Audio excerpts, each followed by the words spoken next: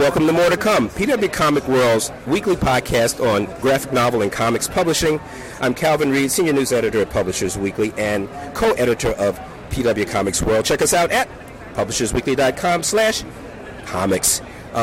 Once again, we're back on the floor of the San Diego Comic-Con International, and I have the great pleasure, actually, today of getting a chance to talk with Chuck Palahniuk about the recent announcement of a sequel, obviously, to his novel Fight Club, in the form of a graphic novel. So, Chuck, welcome to More to Come, and thank you for giving us some time. Thank you, Calvin. This is Comic-Con. Listen to it. Listen to it all. Yeah. We're right here in the belly of the beast, you could say. Yeah, right in the middle of the floor. Well, as a comics media guy, it's really exciting to see that you would, a novelist, a major American novelist, would decide to do a sequel, as a comic. I'd love to know more about exactly what it's going to be and why you chose to do it in this particular medium. I don't know why it's such a surprise, because I'm always accused of writing characters that are a little two-dimensional or a little cartoonish. And so I think that working with Cameron Stewart, who's also accused of drawing cartoonish figures, I think that we were a perfect match. That my stories are about a larger message, and that I don't make hyper-realistic characters because I want the message to shine through instead of the characters themselves. Mm-hmm. And so comics seem perfect. The book Fight Club, it's if I may characterize it, it's kind of a hallucinatory experience, violence, extreme states of mind, social chaos. I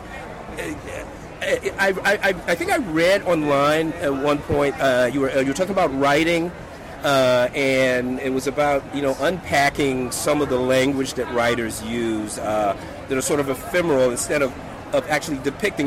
Does that in some ways make comics maybe really a medium where you've got to show what's happening? And is that an overbroad description? What I loved about comics is that movies have to make everything so literal. And if you make the very dark things that I depict literal, they're suddenly heartbreaking. But if you have that kind of wiggle room that you have in comics, where it's not quite exactly the tragic thing that it would be in a movie, comics give you that freedom to depict dark things and still have them be comic. Still have them be, taken, not completely shut the story down with their sadness. So that was another reason to like comics. Even David Fincher's movie, Fight Club, had a kind of comic over-the-top quality to it, because that was the only way that he could depict people dying in those support groups without shutting down the entire movie. I'm curious now, do you read a lot of comics? Are you a comics fan? I grew up reading horror comics. I adored those old, was it EC horror comics? Sure, yeah. That disappeared. And once those disappeared, I kind of, I lost my passion for comics.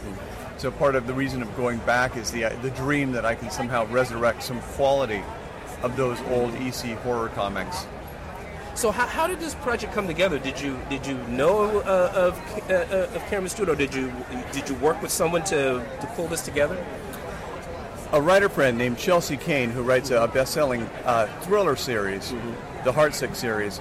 She kind of threw me together on a blind date, a dinner party where she invited Matt Fraction and his wife Kelly Sue, and Brian Bendis and his wife. Oh, there you go. And then all of them ganged up on me. Support group. They really became the nursemaids, the midwives, to coach me through this process. And the irony is that I went with Dark Horse instead of going with one of their companies, but they were still very gracious and generous in teaching me how the whole process worked. Now, you're writing it yourself, as I understand it. Does it require, how did you come to being to doing the writing and adapting? Obviously, many writers don't do that in comics. They usually bring someone else in. So, but you just had and I know your work has been adapted in other areas that I think you've been the adapter as well. So, just curious about how you came to decide that you wanted to do it yourself. Now, it's not actually a comic adaptation of Fight Club. It's a sequel. Excuse me. Yeah, excuse me. It is a sequel. Yes. So, of course, I would want to write it because, I want to see the characters 10 years down the road, and I want to make all of their issues about their parents suddenly now their issues because these characters are parents. And I wanted to tell the truth, revisit that Tyler Durden because it was such a joy to write that character that everyone loves so much. And I wanted to be Tyler Durden for 6 months while I wrote the 10-issue series. So yeah, can you outline actually what the sequel how it will be different from the original book? The sequel, which launches next May with 10 monthly issues, will revisit the characters, all the characters, 10 years down the road. And the narrator and Marla are married and they have a child. But they haven't had great sex in about 10 years. And a lot of that is because Tyler is suppressed by all the medications the narrator has to take. So right from the beginning, Marla is already kind of tinkering, titrating her husband's medications, hoping to bring Tyler out at night so at least she can get laid. And behind the scenes, Tyler has been coming out anyway for the past 10 years, kind of running a huge conspiracy in the background. And so between Marla's diluting its medications and Tyler's current work, the world is already kind of going to hell by the time the story starts. So that violent group, the mayhem continues to operate in the background. Yeah. And at this point, it's been institutionalized. It's a large international corporation kind of based on Blackwater. Interesting model. You seem pretty much at home at Comic-Cons. I mean, wasn't there? Didn't you sort of? Was there a slip of the tongue at a previous Comic-Con about announcing this? So, any observations about being at Comic-Con? I don't think I have ever been in this density of people where people did not hate each other. If you put this many people in this small a space anywhere else in the world, any other subgroup of people, and they would be all hating and... I think you're right. I mean, I don't know if you were on the floor yesterday, Saturday. It was incredible. Every square footage of this place was just, as you say, the density was... And people seem mostly in a pretty good mood. It's the power of popular culture, I guess.